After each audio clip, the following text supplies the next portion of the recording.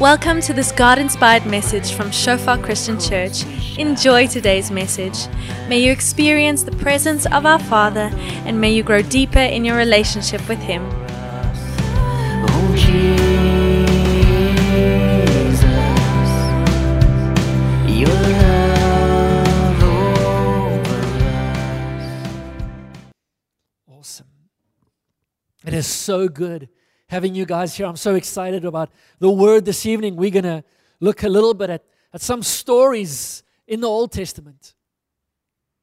And if all goes well, I'm going to give you some time to do something which we probably don't do enough in church, and that's to read Scripture. So if you have your Bible close by, you can start taking it out. Maybe it's on your phone. Otherwise, you can sit next to a Christian. Just kidding. Not that Christians have phones. Christians hopefully have Bibles. There we go. When I was younger, we had real Bibles like this one, which we brought with us to church. And the pastors would always say, take out your Bibles and wave them in the air. We remember those moments. Make the bookshops happy and the devil nervous. We're going to hopefully spend some time reading Scripture on our own a little bit this evening. But this evening, I'm wanting us to continue what we spoke about last week, about the fact that God's called us to be proclaimers. You and I is called to be proclaimers of the gospel. And we said there's this phrase that's entered into Christian life a little bit, attributed to St. Francis of Assisi, kind of when we see it, but it most likely didn't come from his mouth. There's no record that he wrote it or ever said it. That says something along the lines of, preach the gospel and if necessary, use words.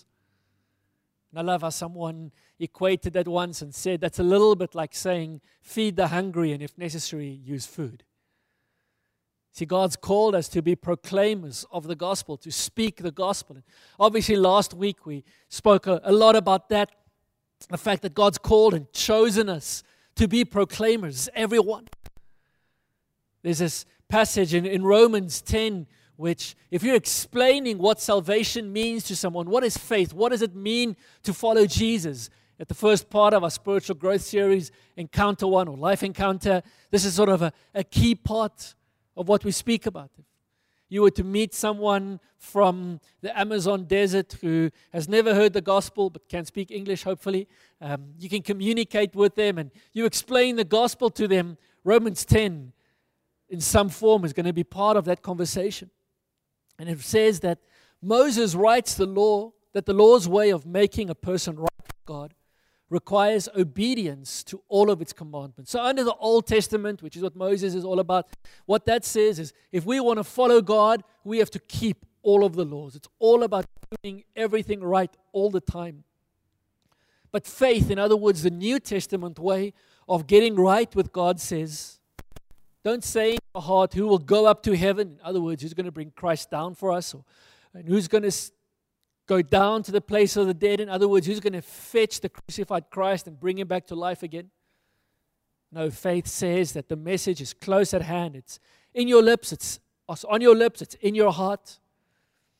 And this is the message, is the very message about faith which we preach. That if you openly declare that Jesus is Lord and believe in your heart that God raised him from the dead, you will be saved. For it is by believing in your heart that you are made right with God, and it is by openly declaring your faith that you are saved. As the scriptures tell us, anyone who trusts in him will never be disgraced. Jew and Gentile are the same in this respect. They have the same Lord who gives generously to all who call on him. For everyone who calls on the name of the Lord will be saved. That's sort of the heart of the gospel, and it's such an important part in theology, an important part in our understanding of Jesus, of following Jesus. But the weird part about this letter is that's not actually the point that Paul is trying to make here. It's sort of a sub-point. It's a very important theological point. But what he's actually saying is, this is sort of the prelude. This is the introduction, the preparation. He carries on and he says in verse 14, because what he's just said is, in order for someone to come to salvation, we need to hear the gospel. We need to have faith in our hearts. We need to believe it. We need to speak it. We need to confess it. And then verse 14 says, but how can they do that? How can they call on Him to save them unless they believe in Him? How can they believe in Him if they have never heard about Him? How can they hear about Him unless someone tells them? And how will anyone go and tell them without being sent? And that is why the scriptures say, how beautiful are the feet of messengers who brings good news. And so the thrust of this passage is tying into where we were last week, that we are proclaimers. That unless someone takes the gospel and runs with this good news, with the gospel, runs with the message of Jesus, the message becomes powerless. And last week we spoke about the fact that you and I have been chosen by God to proclaim. Don't have it up here, but if you can, just the next slide, I think I've got it for you guys up there. In 1 Peter, you're a chosen race, a royal priesthood, a holy nation, a people for His own possession. Different translations sort of have different words. Royal nation, special generation, or some of what other translations say. Why are we chosen and royal and holy and a people? So that we may proclaim the excellencies of Him who called us out of darkness into His marvelous light. So last week we unpacked that a little bit. We spent time in that passage and in the next passage as well, that God has commissioned you and me to proclaim. I love this. So simple in Mark 16. Go into all the world and proclaim the gospel to the whole creation. Acts chapter 1 verse 8, another verse which most of us probably know really well. But you will receive power when the Holy Spirit comes upon you. When you receive this power, you will be witnesses. You will be empowered to proclaim, is what He is saying. Telling people about me everywhere. Jerusalem, Judea, Samaria, to the ends of the earth. We've spent a lot of time this year speaking about God's mission, the Missio Dei, this idea that God is the one who sends, who's always been sending, who continues to send. That God is the one who initiates sending. That God doesn't have a mission for this church or for any other church, but God has a church for His mission. His mission predates the church. The church has been brought into being to fulfill the mission of God, not the other way around. And so we've been speaking about this mission, about embracing God's mission, about running with mission, praying this prayer, God, what is your purpose for my life? Which isn't a bad prayer, but it's a little bit of the wrong prayer. Until we ask God, what is your purpose? The question of what is your purpose for my life doesn't quite make sense. We first have to get quiet and wrestle with God. God, what is your purpose? God, what are you doing? And only when we begin to have an understanding about what God is doing, does it begin to make sense what He wants to do in us and through us. Because my purpose isn't unique and disconnected and separate from His purpose. It's not like God is, I've got this in my heart. This is what I, the God of the universe, who caused wars to cease, to place the stars in the sky. This is what I'm doing, but actually I've got this different thing for Philip to do. He's more special. So I'm going to give Philip's got a purpose. No, God is doing. And when I begin to embrace what God is doing, then it begins to make sense what God is doing in me and through me and for me. And a large part of that in every one of our lives would be about proclaiming. We've been chosen to proclaim. But as much, I think, as a church, as we're sitting here, if I was to ask all of us, or nodding our heads, we're saying yes. That's us, obviously. We know that. The theory is we know that. But I also know that some of you are a little bit like me. I love how Scripture gives us stories of people. And all of Scripture is written to encourage, to inspire, to show us who God is, but through the lives of people. And so most of Scripture is stories of people. And you might have missed this by now. It's normally not stories of people doing great things. But it is stories of God doing phenomenal things through very ordinary people. Some of you here tonight, you're a little bit like Peter. So Peter is one of the disciples who's following Jesus, and he sees Jesus walking on the water, and he's like, Jesus, that's you, call me, I'm coming, and God is, it's me, and Peter is running, walking, whatever, on the water. God says go, and Peter goes, and then stops to think, what is it that I'm doing? You know, Peter is the type of guy, he just responds. God speaks, Peter goes.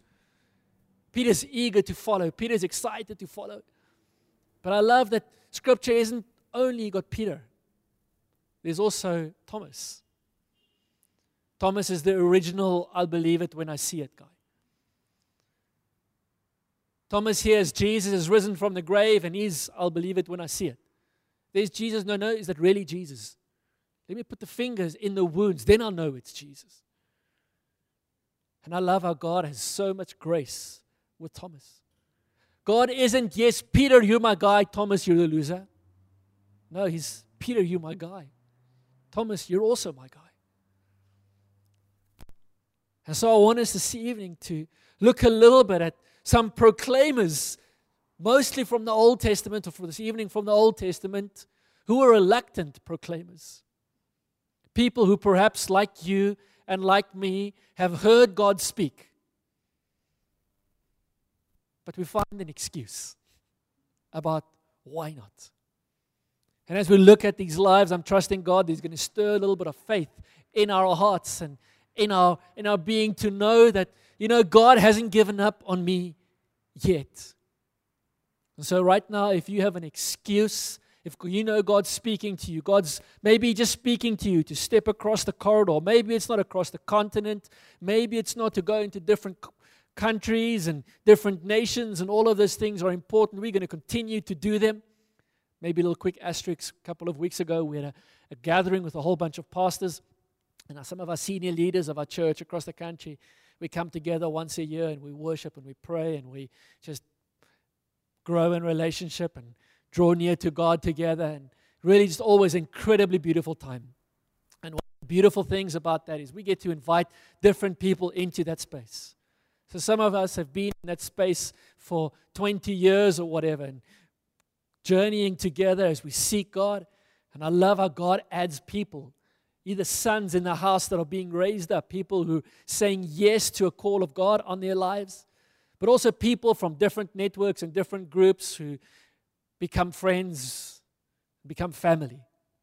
And one of the guys who's there, was a friend, and he's becoming more family than friend now of our church, is a missionary, spends lots of time training, raising up missionaries, traveling the world, speaking to missionaries, doing missionary work, but equipping and raising and mobilizing missionaries. And he's from South Africa, so people always ask him, what's going on in South Africa? What is the church in South Africa? And then they always talk about what is the mission and sort of the sending, the going of the church in South Africa look like. And then he begins to speak about our church and the missions teams that we send and where we send them to, and the age of the people, in other words, the youngness of the people that we send, and how God moves, and the signs and the wonders and the miracles we see and the lives we see changed. And he says, no one believes him. He says, no one believes that there are local churches who are committed to the gospel and to sending and to the nations. He says, you don't see that in the world. And so I want to encourage us, let's keep holding on to that. That's something God's given us. Maybe you here, you've never been on a mission before. There's no reason why you can't start praying and saving. It's an important part of it. Preparing for a mission tonight. Start putting out in your heart, say, God, I want to go on a mission. Maybe I can't go in December, but Lord, June, July next year, it's always a great time for us to send, especially the student missions teams in the June, July holiday. God, I'm going to start praying about it now, where I'm going. I'm going to start thinking about December vacation work so I can start saving. Yes, we go to orphanages and we go to close places, but you know, sometimes we send teams to Iran and to China and to Pakistan, to places where you're not meant to go as missionaries. And God opens doors and we get to go and bless the church there. In just a couple of weeks, I'm going to Zimbabwe. If anybody wanted to come with me, come and speak to me afterwards. We're going to be spending time with some church leaders there, praying with them, talking with them, just getting to find out a little bit where are they at and what are their struggles, and is there something that we have as a church family that we can contribute, that we can help and bless and encourage them with. We're going to continue to do that. And now I can't remember how I got onto that. But we want to be a people who are responsive when God speaks. But I love scripture that helps us that it's okay to not always be responsive. And there's a little bit, I hope you get my heart when I say that. But here's a guy called Moses. Most of us have probably heard of this Moses guy. Moses, at this stage, is about 80 years old. He lived 40 years in Egypt in the king's palace as a son of the king, effectively, a son of one of the princesses. After 40 years, he realizes that he is an Israelite and he wants justice for his people, and he ends up killing an Egyptian, and so he runs away from Egypt.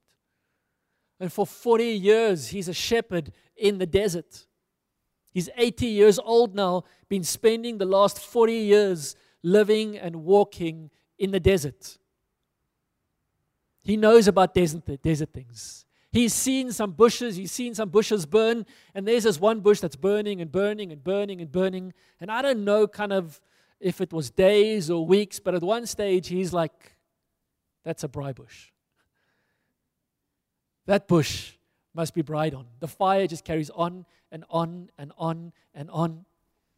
We need to go to that bush. And so he goes to that bush and he gets to that bush and God speaks to him. He knows God's speaking to him. Right at the outset, God says, take off your shoes because the place where you stand is holy. He's like, this is not a normal conversation. And so let's look a little bit at what some of that conversation is. God says to him, look, the cry of the people of Israel has reached me, and I have seen how harshly the Egyptians abuse them. Now go, for I am sending you to Pharaoh. You must lead my people, Israel, out of Egypt. This is like this holy, holy moment. He knows the presence of God is there. This bush has been burning just forever, and it's not burning out. He's taken his shoes off. The living God is speaking to him. But Moses protested to God. Who am I to appear before Pharaoh? Who am I to lead the people of Israel out of Egypt? You know, we read stories like this and we're like, Moses, can you be such an idiot? Moses, this is God speaking to you. God says he's with you. Why are you arguing? And it's easy for us, and then we realize very quickly, but we're Moses. Just as God speaks to us, we find an excuse. For Moses here, it's his insecurities, his perceived personal weaknesses. That's why he can't go. Who am I? What makes me special? I've got all of these issues that I've dealt with. I've been in the desert for 40 years because I'm not good enough for Egypt. Now you're sending me back to Egypt? No, God. What do you think you're doing? It's not his words, but that's kind of what it's getting at. The conversation continues in chapter 4. Moses protested again. He can like start his own political party here, you know. What if they won't believe me or listen to me? What if they say the Lord never appeared to you? He's got all these what ifs, these questions, these reasons why he can't go. He's like, it's not that he's confused. It's not that he's unsure who's speaking to him. It's not that he's unsure what God is saying to him. It's not that he's kind of wrestling with, is this or is this not God? He knows exactly it's God. And still he protests with all of these reasons. So the Lord asked him, what is in your hand? A shepherd's staff, Moses replied. Throw it down on the ground, the Lord told him. So Moses threw down the staff. It turned into a snake. And Moses did what you and I would. He jumped back. He's like, whoa, it was not what I was expecting. The Lord told him, reach out and grab its tail. And if I was Moses right there, my protestation would start here, you know. But so Moses reached out and he grabbed it and he picked it up. He turned back, and it turned back to a shepherd's staff in his hand. Perform this sign, the Lord told him. Then they will believe that the Lord, the God of their ancestors, the God of Abram, the God of Isaac, and the God of Jacob really has appeared to you. Then the Lord said to Moses, now put your hand inside your cloak. So Moses put his hand inside his cloak, and when he took it out again, his hand was white as snow with a severe skin disease. Now put your hand back into your cloak, the Lord said. So Moses put his hand back in, and when he took it out again, it was as healthy as the rest of his body. And I think the author maybe missed and breathed a big sigh of relief, you know. But the Lord said to Moses, if they don't believe you and are not convinced by the first miraculous sign, then they will be convinced by the second sign. And if they don't believe you or listen to you even after these two signs, then take some water from the Nile River and pour it on the dry ground. When you do this, the water from the Nile will turn to blood on the ground. God is speaking powerfully to Moses. There's no doubt in Moses' life what's going on here. There's signs, there are wonders happening right there at this burning bush. But Moses pleaded with the Lord. Oh Lord, I'm not very good with words. God, I know you've got this whole plan, but I'm not good with words. So sorry, God, your plan is a doomed plan because I can't speak. I never have been, and I am not now, even though you have spoken to me.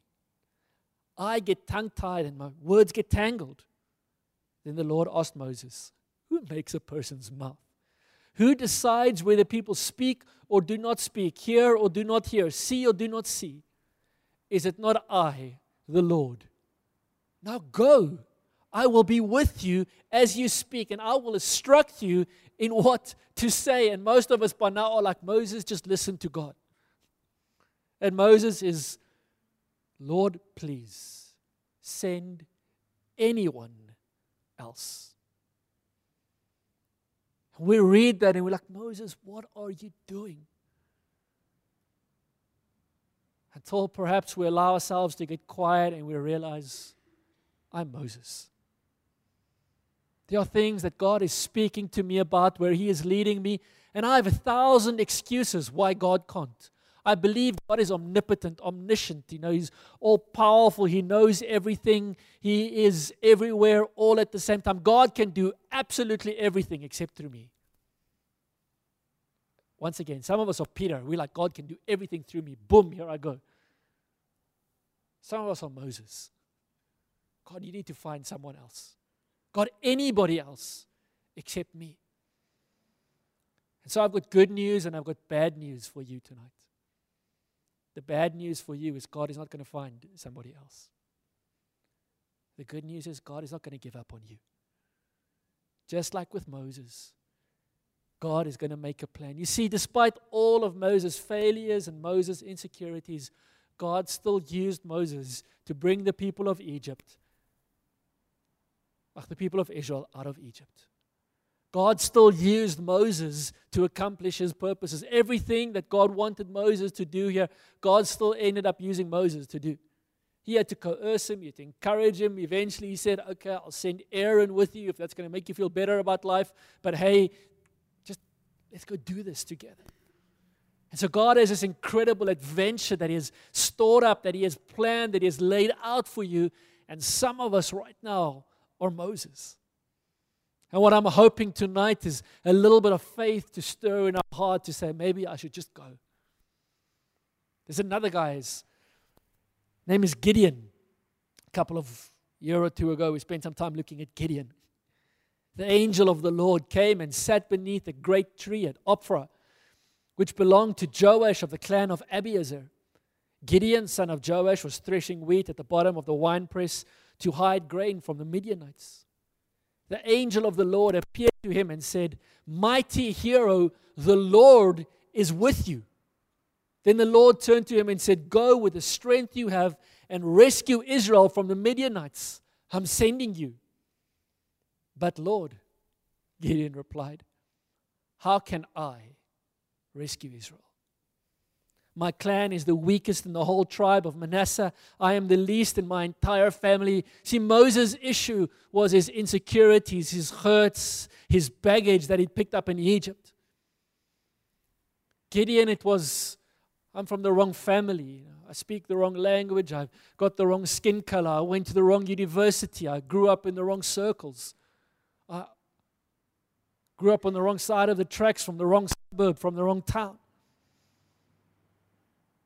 God, you can't use me. God, somebody else has to do this. I'm disqualified.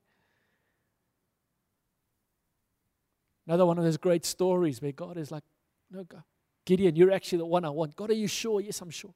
Okay, God, if you're sure, show me this. And God shows him this over and over. And God is gracious. God isn't, you bad loser guy, I can never use you. Here's a little surprise. for you perhaps. God wasn't surprised when you gave him an excuse. When you put the excuse on the table, when God started speaking to you, it's not like God was, oh, wow, well, there goes my whole plan. It's like, I know. I knew you were going to say that. And I'm okay with it.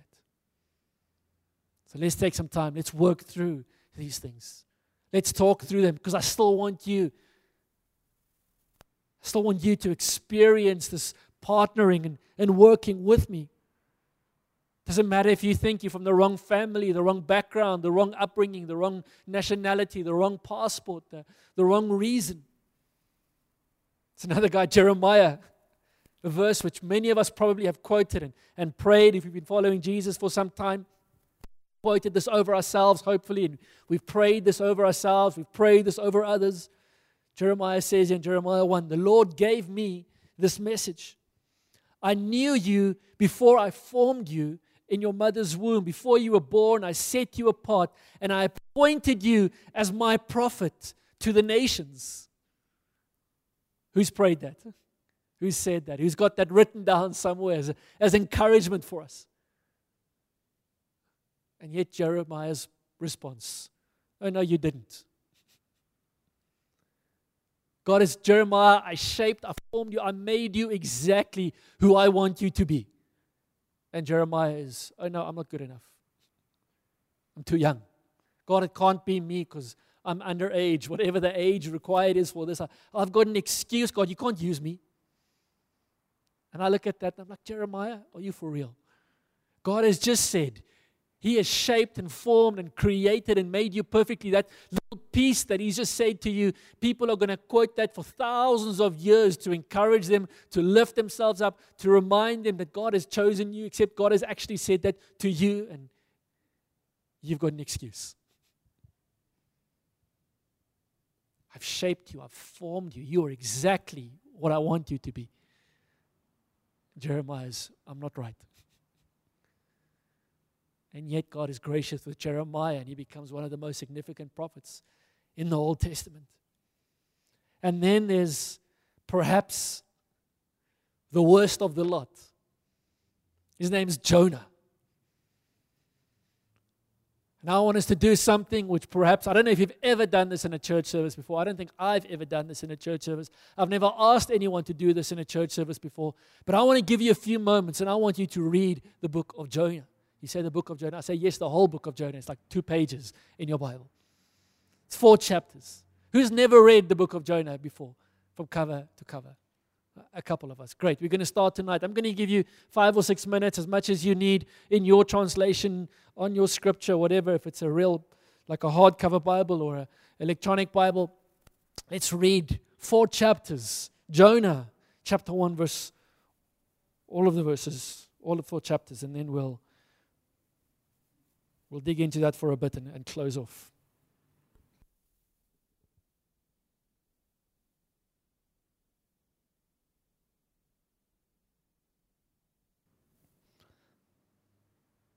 How are we doing? Is anyone still busy with Job? Job. Job's going to take a lot longer to read. Jonah. We're done. So it's a simple story, and it's written in most of your translations. It'll be in very simple language. It's actually written in very simple Hebrew as well. And you might have picked up, it's a little bit of a funny story. For the Hebrew reader, this would be very humorous, in the same way that if you were to read in Hebrew, the original text, if you were to read the Genesis story, the creation story, it's written in a very humorous way. The language that's used. And here is a lot of satire in this. And there's so many things about Jonah which are encouraging for me to read. The one weird thing about Jonah, maybe just put this out there, you probably picked this up, is Jonah is the one guy in Scripture who doesn't follow obey God, not out of disbelief, but because of belief. Everyone else, like Moses and all of these other guys, but God, what if? God, he can't, God, I can't, God, you can't, I can't, I'm too weak, I'm too poor, I'm too what? Jonah is, God, if I go, I know what's going to happen. they're actually going to listen. And they're going to repent. And they're going to turn. And judgment is not going to come to them. And I don't want them. I want them to be judged. That's kind of where Jonah is in this whole story. So there's this journey that God takes Jonah on that. But let's read here from Jonah chapter 1. The Lord gave this message to Jonah, son of Amittai. Get up and go to the great city of Nineveh.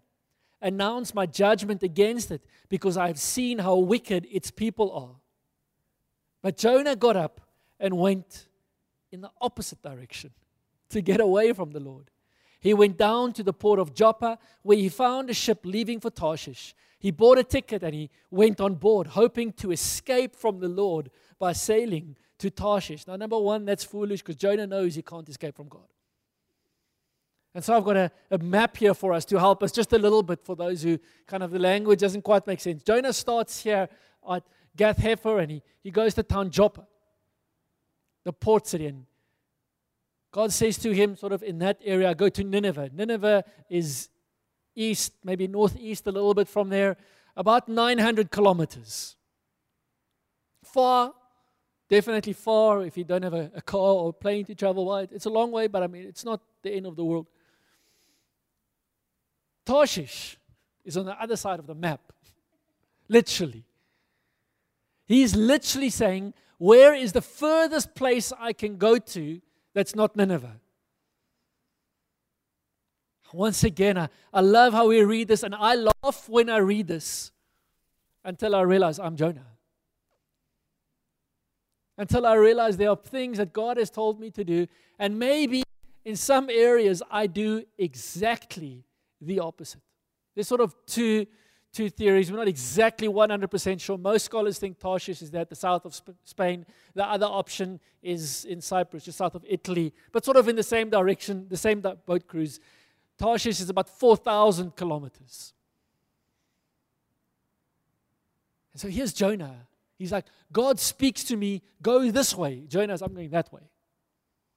I'm not going to ask for a show of hands how many have ever been Jonah in our lives. And I really sense this evening that God is wanting to release some of us from this Jonah situation. Jonah goes and he decides, he knows God's calling him this way, but he's like, I'm going this way. I know God is in this. One guy came and spoke to us and told us his just salvation story. A significant church leader, led one of probably the biggest church in South Africa for 30 years. And he was there just sharing with us. He's also one of those friends who's becoming part of family. And he was telling us a story of how he was wrestling about really surrendering his life to Jesus.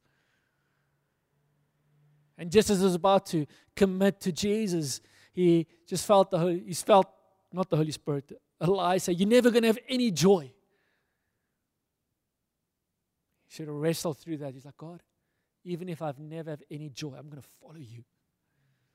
And then he's like, just about to pray, God, I'm totally committing my life to you. And this word comes up and says, if you say that you're going to be single and never get married.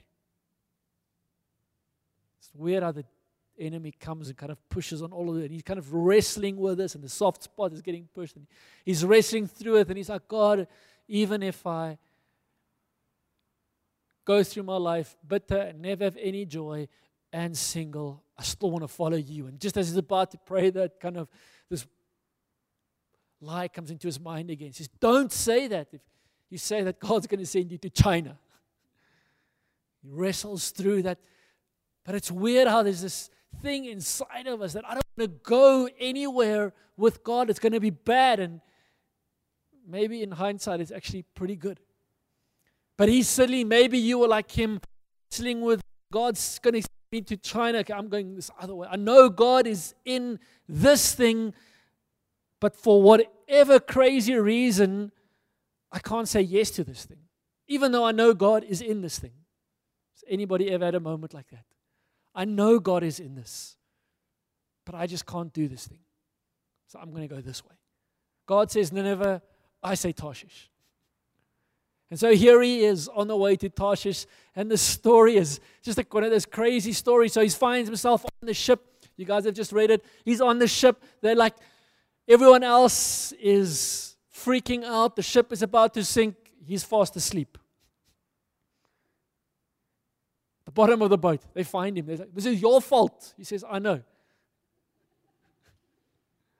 What must we do? Well, throw me into the sea. They're like, we can't do that. You can't just throw someone overboard. These are sailors. Characters, these are meant to be rough people. Yet they're the ones who are like, no, we can't do that. He's like, no, do it. And like, God, forgive us if we do this. This is wrong. And they repent and they kind of start praising God and kind of this whole thing. They, in a New Testament context, come to salvation. They throw him overboard. God is like, you don't have to follow me, but hey, I'm going to use it for my glory anyway if you're going in the other way. There are people on a boat who are going to meet me because of you. So if you want to go that way, you can go that way, but don't kid yourself, I'm still going to use you. So these people on the boat, they come to faith. They start glorifying God. Jonah's knowing the fish, and in the fish he has this moment with God, and he prays, and the fish vomits him out, and he lands on the beach. And as we pick up the story in chapter 3 again, then the Lord spoke to Jonah a second time. Get up and go to the great city of Nineveh. You would have just read it now in chapter 4. There are about 120,000 people in the city.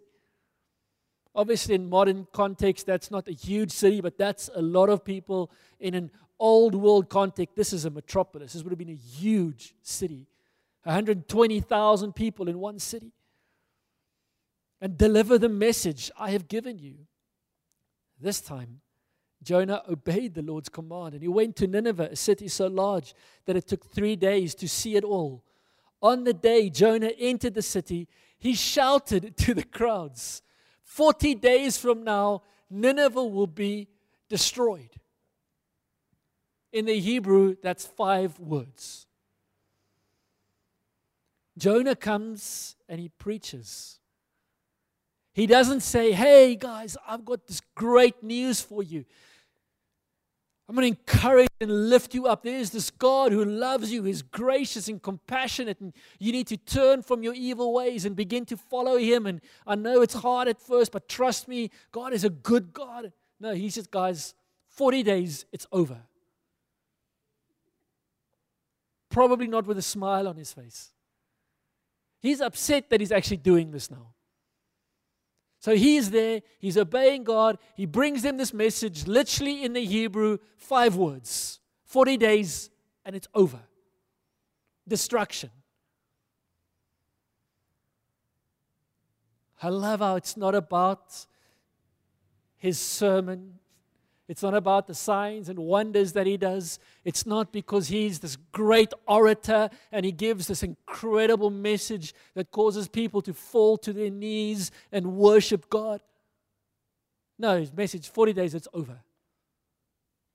The people of Nineveh believed God's message.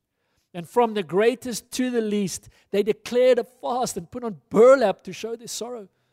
When the king of Nineveh heard what Jonah was saying, he stepped down from his throne and took off his royal robes. He dressed himself in burlap. He sat on heaps of ashes. Then the king and his nobles sent this decree throughout the city. No one, not even the animals from your herds and flocks, may eat or drink anything at all. People and animals alike must wear garments of mourning. I would love to see what these cows looked like. But anyway, and everyone must pray earnestly to God. They must turn from their evil ways and stop all their violence.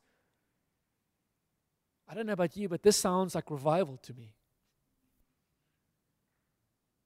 If my people who are called by name, my name, we know that scripture, if they what?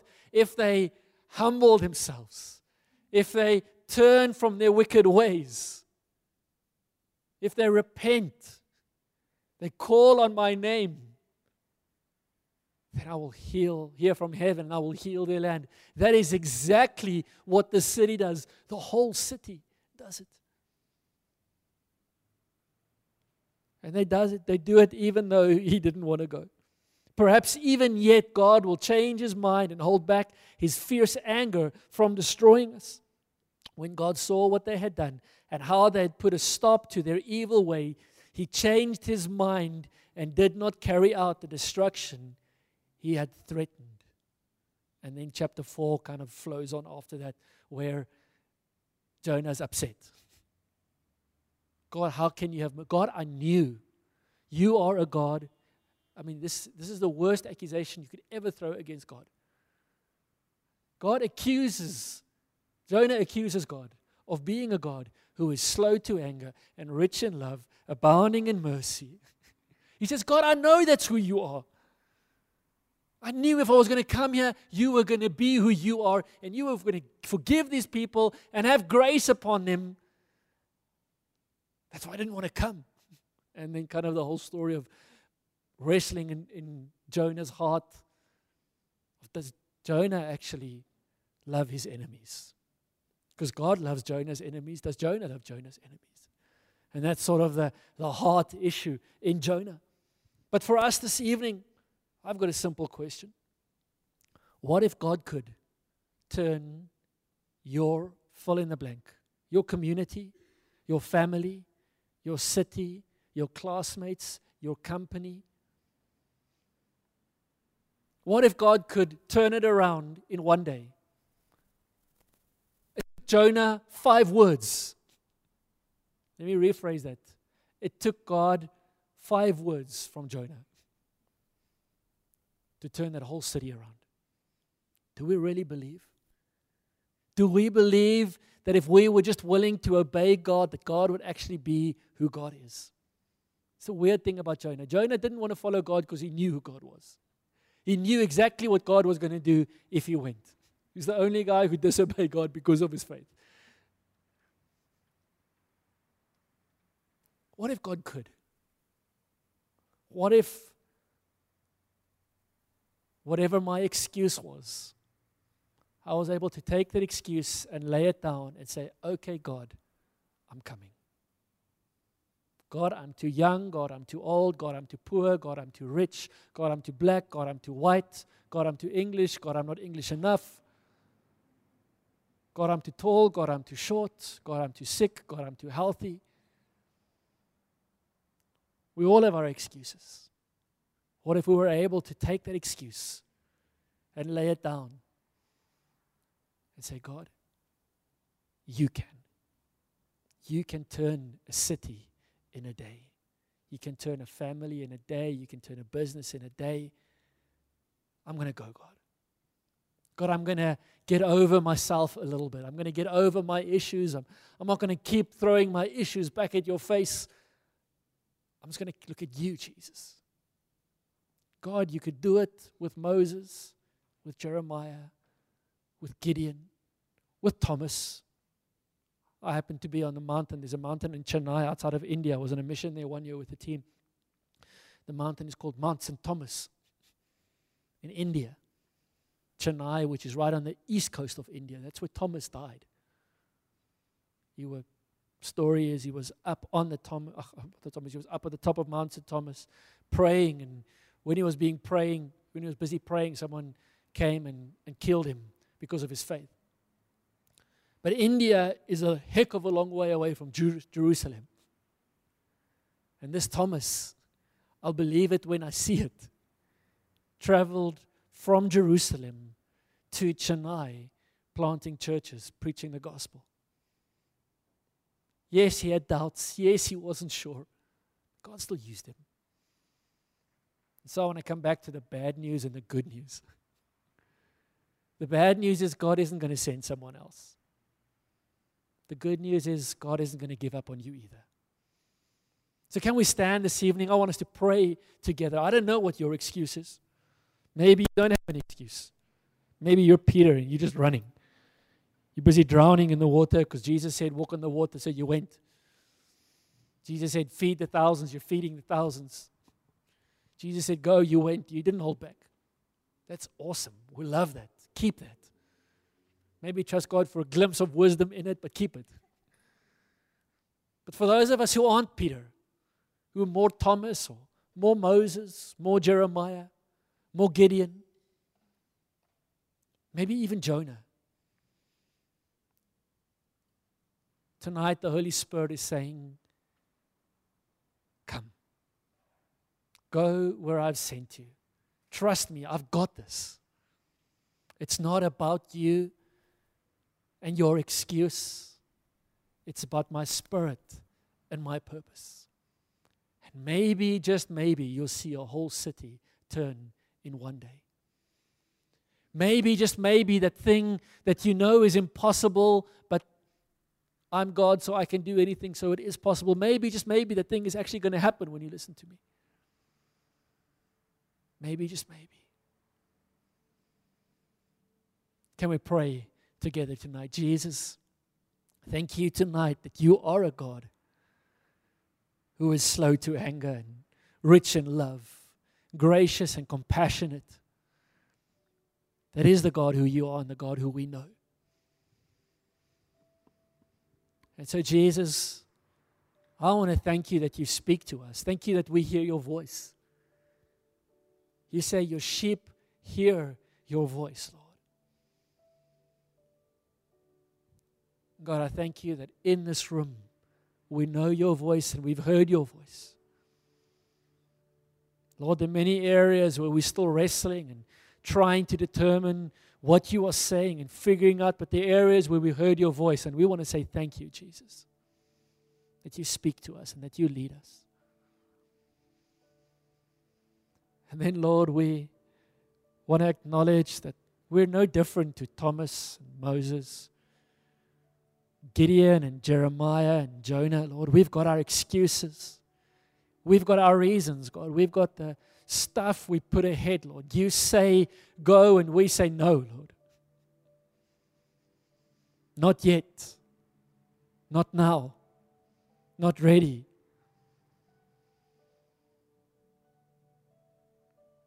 Lord, all of those excuses that we come up with and excuses we hold on to. Jesus, tonight we want to lay those excuses down, Lord.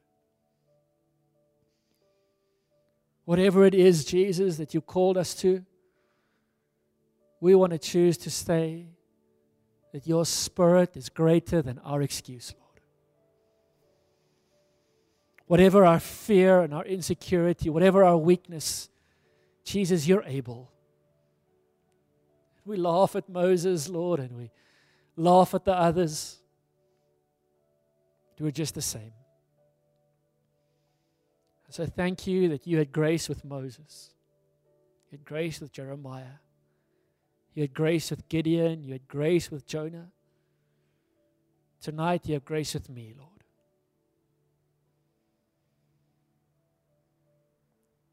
I pray, Jesus, that you pour grace over everyone tonight, Lord. Grace to say yes, Lord. Grace to step beyond the excuse. Grace to go where you send us, Lord. As intimidating as it may be, Lord, as inconvenient as it is, as different as it is to what we expected, it's so much better, Lord. I want to ask tonight, if that's you, while our heads are bowed and our eyes are closed, God's speaking to you about some excuse that you're holding on to. Maybe even you're Jonah. It's not even just an excuse. God said left, you said, okay, I'm going right. Tonight, if that's you, there's an excuse, or you've been going in a different direction, just there where you are. Don't you want to just raise your hand and say, it's me tonight? God, I'm laying down my excuses.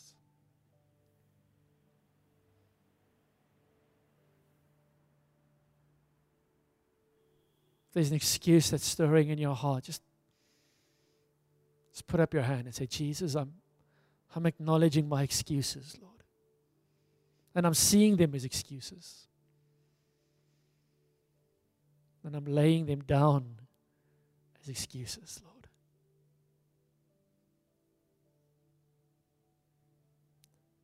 Jesus, thank you right now for freedom and for grace.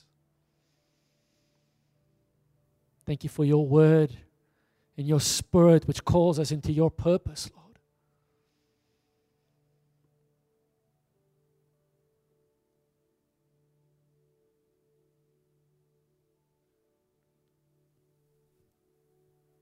Can I ask those of you who've raised your hands, don't you just want to step forward? We would love to minister to you, to pray with you. Love to just take a moment and just lay hands on you. Specifically, if you're here and you're Jonah, you know you've been running away from where God's called you to for whatever reason. You've been going in a different direction. Tonight there's grace to turn. He's not angry with you. He's not upset with you. He's just calling you back to Him and back to His purpose. That's you as well. You want to come forward. We want to pray with you. Tiro and the team, they're going to continue to lead us in worship. If you want to spend time in worship, then you're welcome to do that. If you want to hang around just in the Lord's presence, you're welcome to do that. There's coffee and tea outside as always. Hang around, have some coffee and tea, especially if you're visiting. We'd love to get to know you a little bit better. Don't have to run away either. We'll have the rugby on in about an hour or so when they kick off. But for now, we want to focus on Jesus.